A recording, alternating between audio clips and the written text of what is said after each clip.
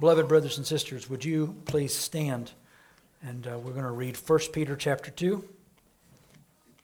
This morning, 1 Peter chapter 2. I'm going to read verses 1 through 10. I'm really focusing in on verses 5 and 9 today. But I want us to get the whole section for context. So 1 Peter 2, 1 through 10. Here, receive the word of the Lord in faith. Therefore, laying aside all malice, all deceit, hypocrisy, and envy, and all evil speaking, as newborn babes desire the pure milk of the word, that you may grow thereby. If indeed you have tasted that the Lord is gracious. Coming to him as to a living stone, rejected indeed by men, but chosen by God and precious, you also, as living stones, are being built up a spiritual house, a holy priesthood, to offer up spiritual sacrifices acceptable to God through Jesus Christ. Therefore it is also contained in the Scriptures, Behold, I lay in Zion a chief cornerstone, elect, precious, and he who believes on him will by no means be put to shame. Therefore, to you who believe, he is precious. But to those who are disobedient, the stone which the builders rejected has become the chief cornerstone, and a stone of stumbling, and a rock of offense. They stumble, being disobedient to the word to which they also were appointed. But you are a chosen generation, a royal priesthood, a holy nation, his own special people, that you may proclaim the praises of him who called you out of darkness into his marvelous light, who once were not a people, but are now the people of God, who once had not obtained mercy, but now have obtained mercy. This is the good word of the Lord. May he bless it to us. Let's pray. Father, take this word and apply it deep into our hearts. May our hearts be good soil to receive it, and may it bear good fruit within us. In Jesus' name. Amen. You may be seated, brethren. Well, as I said, I'm just this 1 week wanting to take a step away as we're going to be moving over the coming weeks. As we prayed earlier, there will be more to come here in the next couple of days. We are going to be setting a date for I think a Saturday prayer meeting. Again, not obligatory, but whether at home or whether here, whatever, just to get us praying for the work of outreach, both in our vocations and where the Lord has called us, in our homes, in our workplaces, to our neighborhoods, praying that the Lord will continue to raise up prayers, those praying as well as the prayers of those praying with confidence, faith, and authority, standing with us and us standing in his name, and then going forth and putting some feet and tangible witness on our prayers and trusting the Lord to bless those. All that being said, it's imperative, the reason I'm doing this is because it's imperative that we understand as we do this and we think in terms of outreach, this is a direct fruit, a direct outworking of our calling and our identity as priests. Now, the doctrine of the priesthood of God's people is something that goes all the way obviously back to Peter. Is right here. It was very much restored during the Reformation.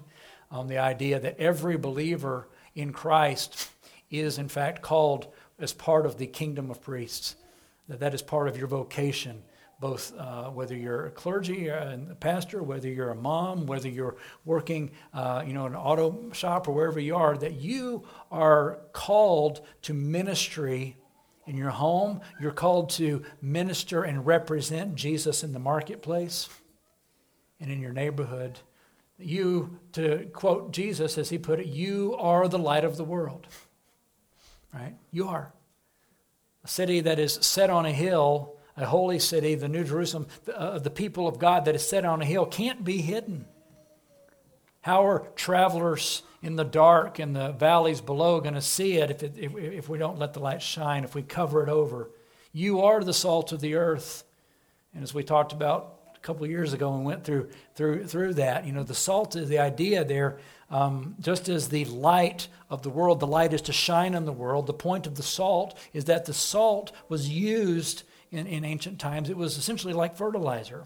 You are the salt that gets applied to and scattered on the ground to prepare it, to fertilize it for good harvest so that the seed bears good fruit. So the salt is preparatory. It is preparing hearts to receive the good word of the gospel.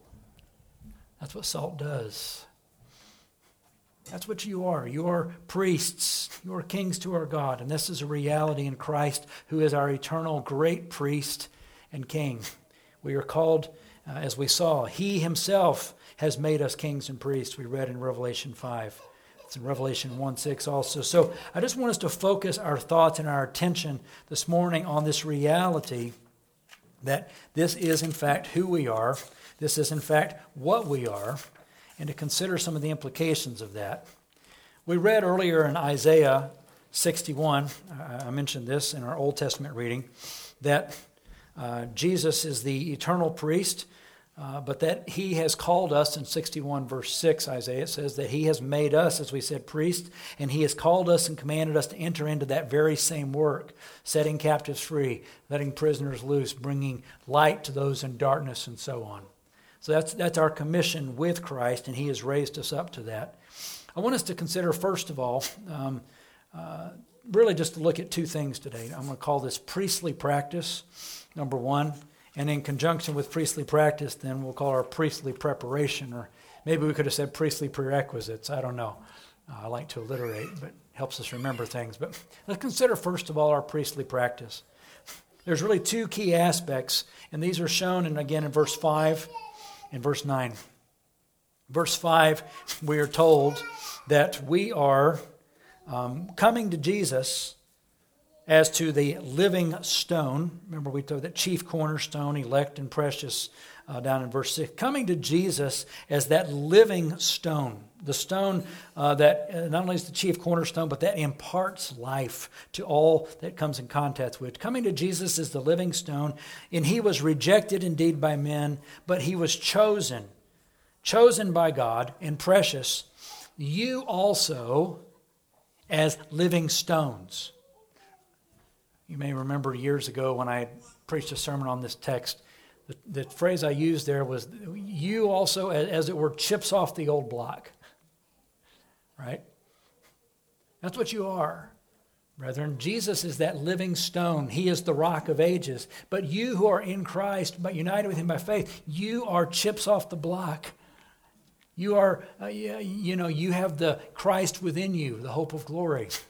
And your call, your commission, and your filling is little version, but it's part and parcel with what he is. You are living stones. And he says, as those living stones who are chips off the chief cornerstone, you are being built up. You're being fashioned into a spiritual house.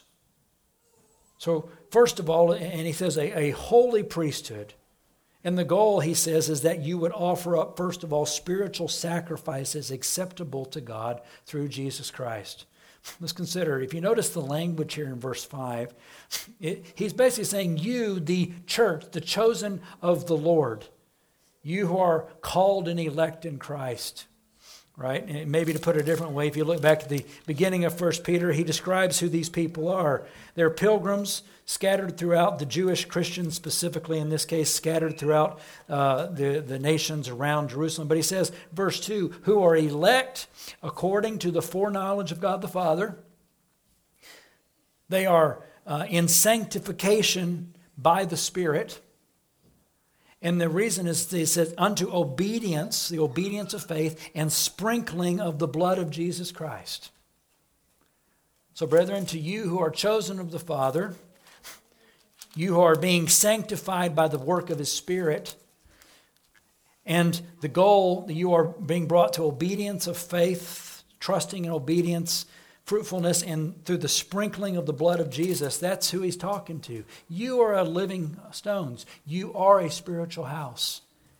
You are the temple of the living God in which he has come to dwell, individually and corporately. Now, you notice these images here. He gives us three images that are all part of the temple idea. Number one, again, is that the temple, the tabernacle, the saints are the temple. Right? There's no longer a temple. The temple of Solomon, the temple of Herod, is no longer standing there in Jerusalem.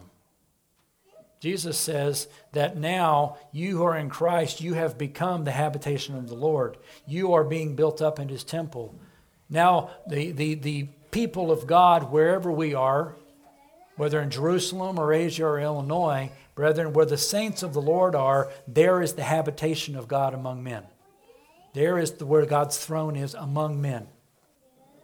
That is the way of access to the Lord, is through His church, through His people. We are priests over that. We are the temple. But furthermore, He says that we are the priesthood. Not only are we the temple itself, but the church is also the priesthood, ministering in the temple, right? What did priests do?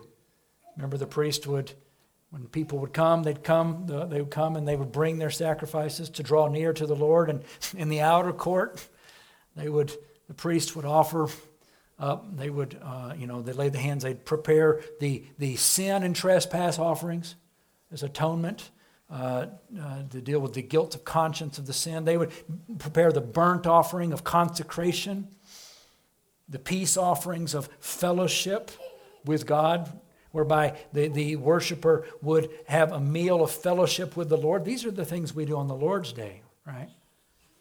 Again, the way into the presence of God through His church, through His people, that priestly, and then they would minister in the inner holy place before the veil in the Old Covenant. And what was there? Do you remember? There was the lampstand with the light. Jesus says, "You are the light of the world. I am the light of the world," He says. You are too. Brethren, as we bask in the light of the world of Jesus, beholding as in a mirror, 2 Corinthians 3:18, the glory of the Lord in the face of Jesus Christ, in our worship, in our communion, in our fellowship, seeing the work and the power, the glory, the beauty of Jesus on display among His people and His word. Brethren, what happens is we are walking in the light as He is in the light, having fellowship with one another. Blood of Jesus is continually cleansing us from all sin. And you know what it's doing? It's making us light.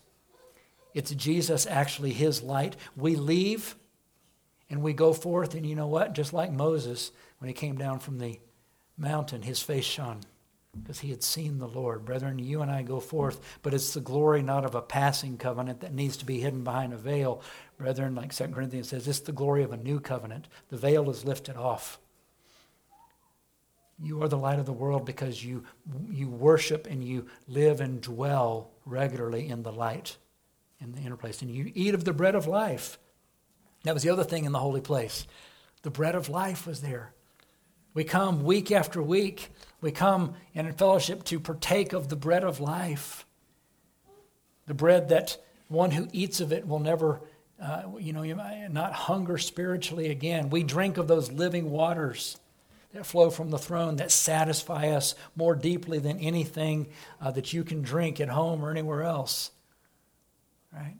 And having been satisfied and nourished with this bread and with this living waters, we go forth deeply satiated. We were thankful to the Lord that He has filled us, that He has given us good things, and we have something then to present to the Lord, to share His bread, to call people to come in. You see it? That's part of our priestly calling as priests, to dwell in the holy place, to dwell in the temple and tabernacle of the Lord and minister there with our prayers as well, our incense and prayers. Father, we live and dwell in the tabernacle of the Lord in His presence, and to offer spiritual sacrifices. Again, as I've mentioned, the saints, we week after week, even the way our order of worship is structured, right? We come before the Lord acknowledging sin for ourselves, as well as not only for ourselves, but praying for other sinners, right? That the Lord would have mercy on their sins, forgive them, that He would wash them. That's part of our priestly calling. And we pray for the consecration of ourselves as well as for the church, broadly as we did today. Lord, would You consecrate like that burnt offering, that Your church would be wholly consecrated, Lord, to You. Fill us with Your Spirit. May we be caught up in Your calling and Your glory and purpose. And we have a peace meal, a fellowship, a table of the Lord that's open to all who believe and trust in the Lord, to come and taste and see that the Lord is good, freely, and that his banquet table is wide and liberally furnished for all who will come in faith. Brethren, we do these things, and this is all part of our priestly worship, spiritual sacrifices to his name. Turn to Hebrews 13, verse 15 to 16 real quick, if you would. Hebrews chapter 13, verses 15 to 16. We are told there, these are two passages I love. There's some Old Testament references as well, Psalm like 139 that talks about the sacrifice of God, or the sacrifices of God are a humble and contrite spirit. Psalm 51, these, O God, you will not despise.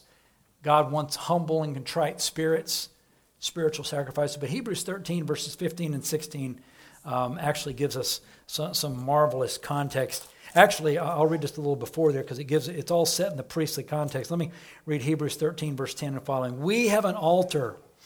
So there's what priests ministered an altar. We have an altar from which those who serve in the tabernacle, that was the tabernacle that was still standing at that time. Those priests of the Aaronic priesthood, the Levitical priesthood who serve in the tabernacle, they don't have any right to eat of this. For the bodies of those animals whose blood is brought into the sanctuary by the high priest for sin, they're burned outside the camp. Therefore Jesus also, that he might sanctify the people with his own blood, which cleanses far more than like bulls and goats can the conscience. Jesus suffered outside the gate.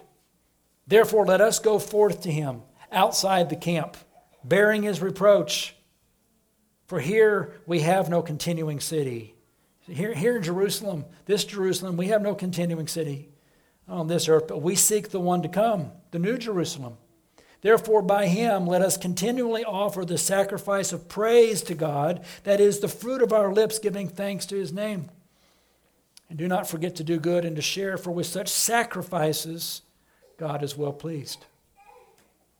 So, brethren, the sacrifices, he says here in verse 5, through him offering spiritual sacrifices acceptable to God, brethren. This really comes down to these. It's our praises, our glad, glorious praise of our lips, extolling the excellence, the goodness, the works of God.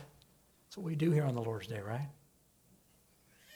Sacrifice of praise. It's also the sacrifice of prayer.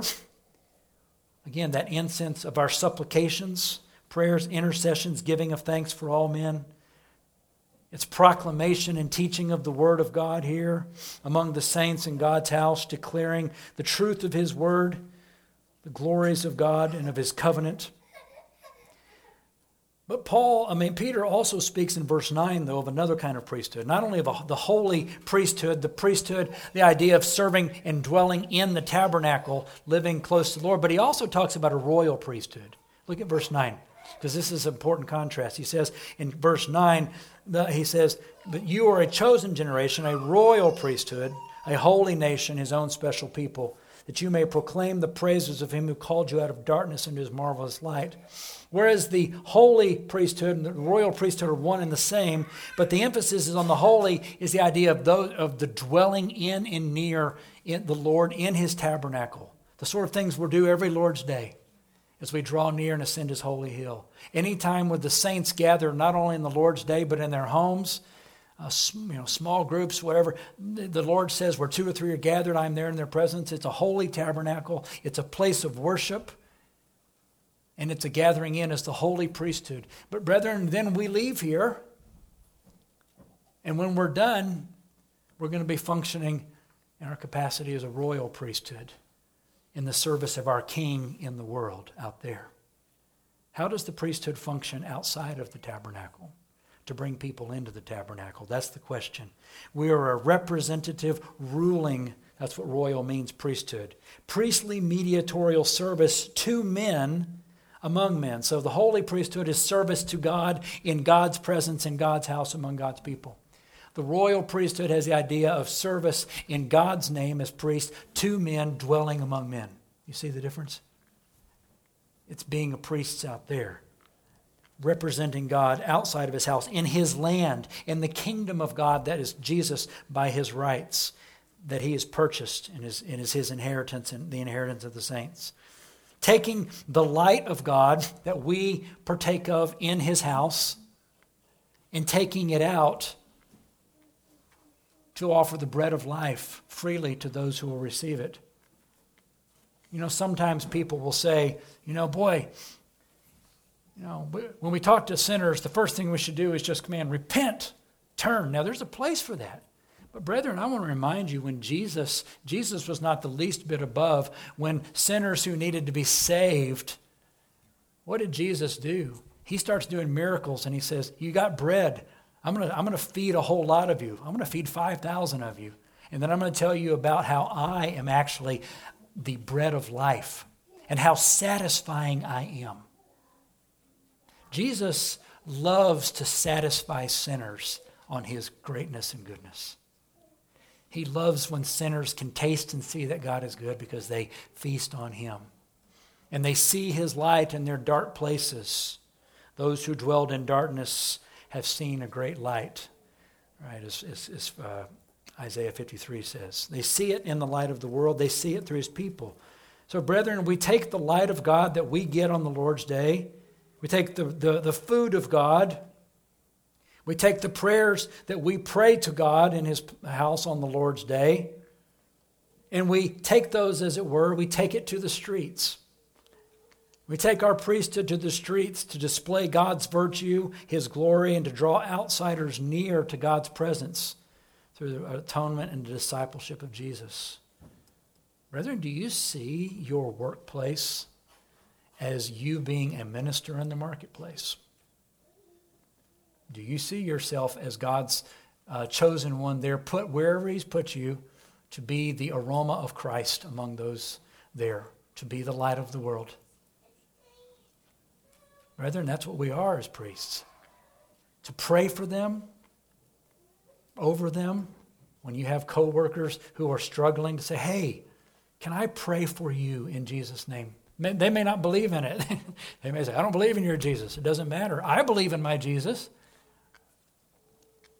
And he's able to do things for you whether you believe him or not. And he's able to show you his reality and power. So yes, I'm going to pray for you. And I'm going to seek to bless you. And I'm going to bring good tidings to you. And I'm going to seek to do good to you, good works in Jesus' name, to show you the goodness, that by our good works they may come to glorify our Father in heaven as they see our light. And I'm going to take the opportunity to speak the word of truth with kindness to you, to tell you of the Savior that I know, and of the light of the world that I have come to see, and of this bread and this living water that, like the woman at the well, satisfies so much more deeply than that junk you're drinking right now. Brethren, that's our calling, being priests outside, royal priests, a kingdom of priests. That's the idea. We represent God before men. We are, as he says, a chosen generation here. The idea here is that in verse 9, we are an elect race. Literally, the chosen, the idea of generation, the Greek word behind that has the idea of race.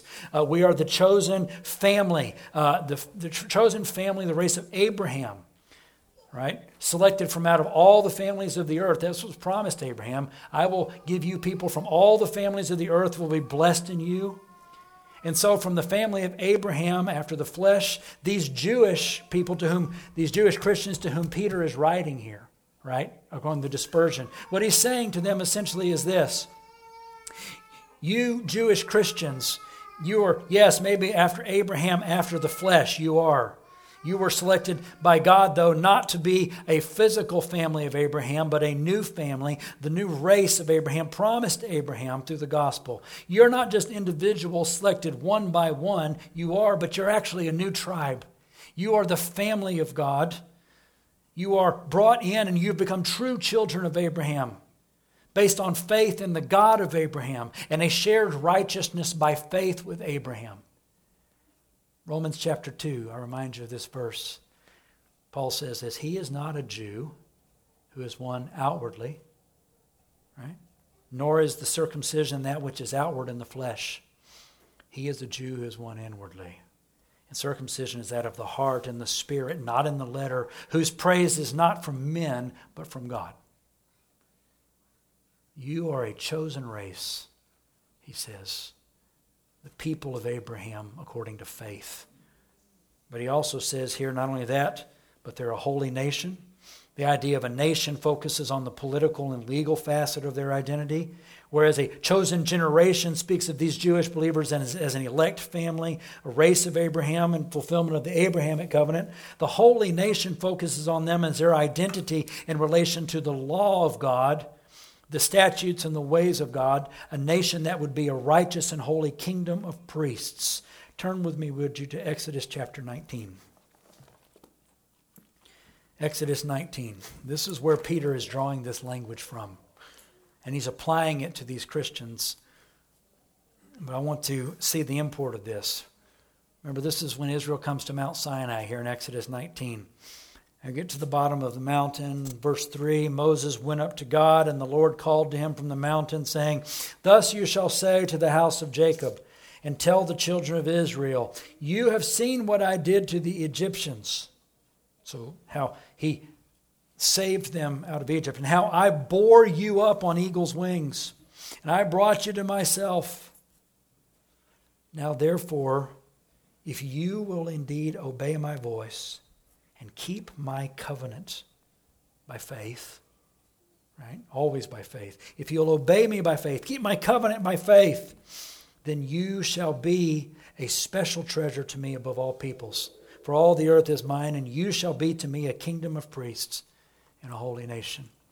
Brethren, what Peter is doing here is he is saying to these Jewish Christians, this kingdom of priests, he's saying, what Moses said of them, that is true of you. You are going to be those, you are those who will keep his covenant. You will hear, trust, and obey his voice. Keep his covenant by faith. You will strive to do what is pleasing in his sight by faith, and he has made you his holy kingdom of priests in the world to represent him and to rule in his stead in the earth. You are his special people. You are the true Jews indeed. Praise God. That's a marvelous thing, to go forth and to be his people in the world, and to carry the light of the world, so that the world, I won't have you turn there, but Deuteronomy 4 in verses 5 through 8, Moses says there that if they would be faithful and walk in the light and keep God's statutes, he says that you will be the light to the nations. And they will come and say, what other nation is there among the nations that has a God like yours, and that has holy and righteous statutes and laws like yours, like your God? Brethren, that's what it means to be a royal priesthood. We are his nation in the midst of the nations. So with concluding then, what does it mean, you notice in verse 9, when he says that you may proclaim the praises of him who called you out of darkness into his glorious light? I want to focus on that, and this is the idea of the applications of our priesthood.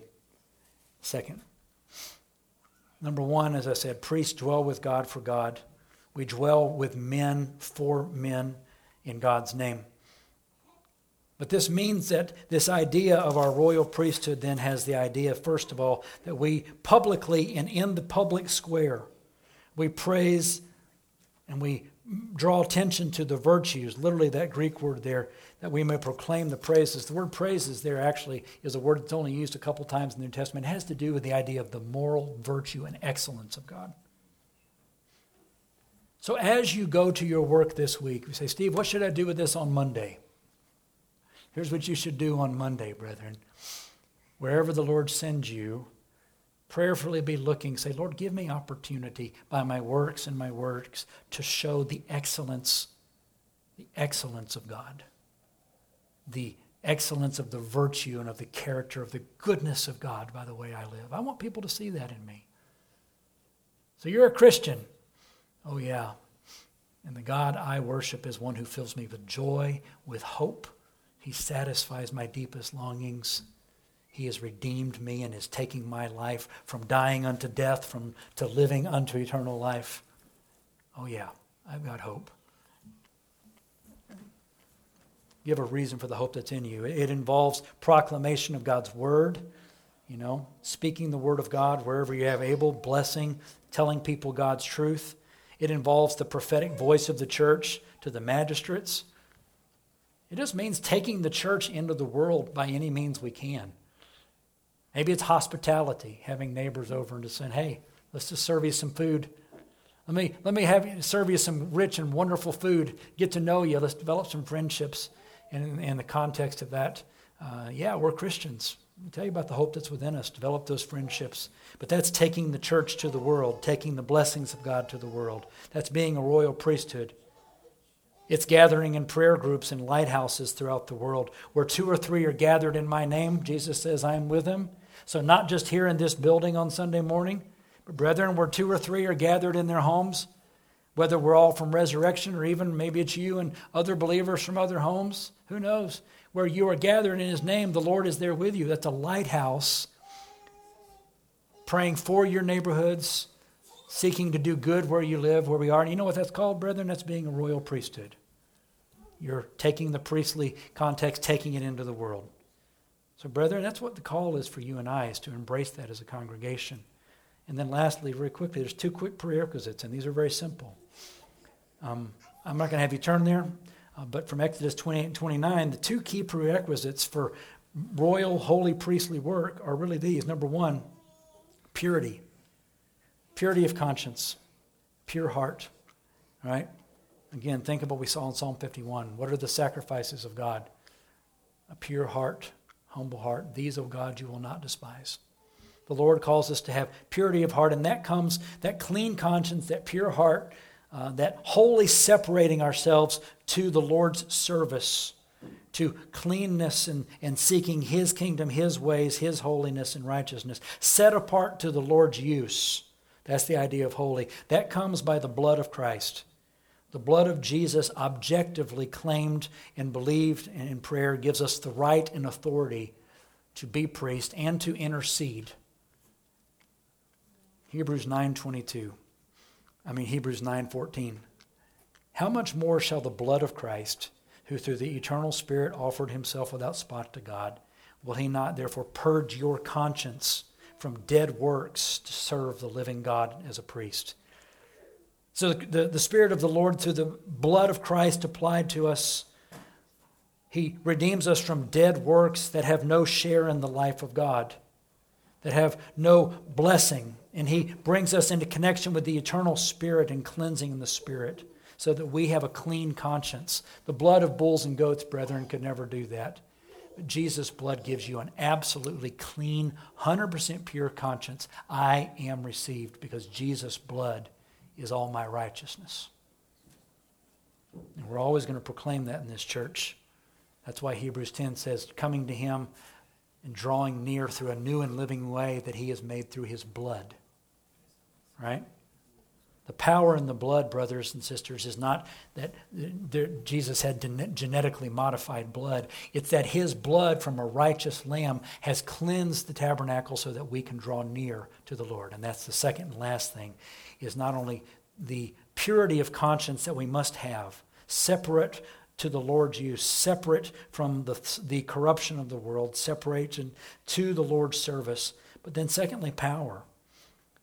You know, when the priest in Exodus 29, Exodus 28, we read there about the priest would come before the Lord in glory and beauty. And they would come in an ephod and the breastplate. You remember that? And the turban, there was the priestly garb. They would come dressed in glory and beauty before the Lord, set apart and sanctified with holiness to the Lord across their forehead, with the names of the children of Israel on the stones in prayer. That's the priestly garb. But then it's interesting, in Exodus 29, he closes, and when Aaron and his sons are sanctified for that work, when they themselves are offering atonement for their own sins, right? First, to draw near to the Lord, they would have to sprinkle the blood on the altar for themselves, and they would sprinkle oil. But when they offered the second ram, and they were then acting as mediators for others, it's interesting because Exodus 29 says not only did they sprinkle the blood on the altar and the oil of the Spirit on the altar, then they took and they sprinkled it on themselves, and they dipped their fingers and their ears covered in the blood. The idea is, brethren, is that they themselves were completely set apart. The blood was on them. The oil was on them. They themselves, so that they could effectually intercede and mediate for others. So here's the point, brethren. The oil is the Spirit. For you and I to be able to be effectual intercessors who the Lord will hear in our priestly role. For our prayers to be heard before the Lord, we need to be people, brethren, who are covered in the blood of Christ.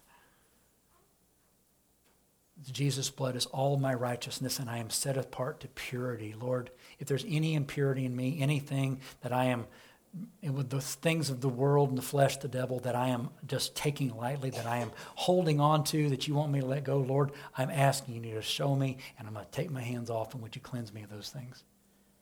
I don't want impurity in my life. Secondly, the Spirit. Oh God, the Spirit of Jesus, I need your Spirit to fill me. I'm asking you, Lord, for my priestly calling this day. Fill me with the Spirit of Christ so that I may be a vessel sanctified, set apart to you, and powerful in your name. Because, brethren, the power comes by the Spirit of God, the Spirit of Christ in us and working through us. So there we have it, brethren. Tomorrow, Tuesday and Wednesday, Thursday, Friday, next Saturday, and so on, we're going to leave here, and we're going to go forth. And as you do, whether you're in your homes, or in your workplace, or wherever the Lord leads you, in the marketplace, you are a holy and a royal priesthood to the Lord. The Lord is calling you and I, day by day, appropriate the blood and the Spirit of Christ. The blood of Jesus for your clean conscience, to wash and purify your heart and clean your conscience. And day by day, Lord, fill me with your Spirit. I want to be sprinkled with the oil of the Spirit so that this day there will be power on my life. My words will be colored by the Spirit, the wisdom and the discernment of the Spirit. But Lord Jesus, help me today to embrace my calling, to take the worship, the bread of life, the light of life, the water of life, to take the things that we have done this day in the Lord's house and to go, and Lord, would you give me grace to where I can show other sinners the way to draw near to the Lord. And I can pray for them and over them and lead them to know the God I love. Brethren, that's what it means to be a holy and royal priesthood. Are we in? Let's pray. Father, I thank you. Lord, we are holy priesthood. We are royal priesthood. And our call as that chosen generation, as that holy nation, as your special people, Father, as living stones in the temple, our call is to be those that offer spiritual sacrifices acceptable to you through Jesus and the Spirit. Sacrifices of praise and proclamation of your truth, prayer, and loving you, of a humble and contrite spirit, walking in dependence on you, and that we would go before the world and we would proclaim the praises, the virtues, the excellence of you who called us out of darkness into your temple, into your glorious light, showing them the way to come into through the blood of Christ, through the Spirit. Father, I pray for me especially, but I pray for my brethren. Lord, I pray that our sense of being priests and called to this work would be something that pervades us and directs us, that we won't go from here today and forget this afternoon and tomorrow who we are. Father, press this deep into us, that we will remember this day I am a priest to the Lord. We are a kingdom of priests, and that we will embrace and fulfill that calling by the power of Jesus, our great high priest and king who dwells in us and with us. So, Father, do this for us, we pray. Shape us and mold us into an effectual, holy, and royal priestly people. We pray this in Jesus' name. Amen. Brothers and sisters,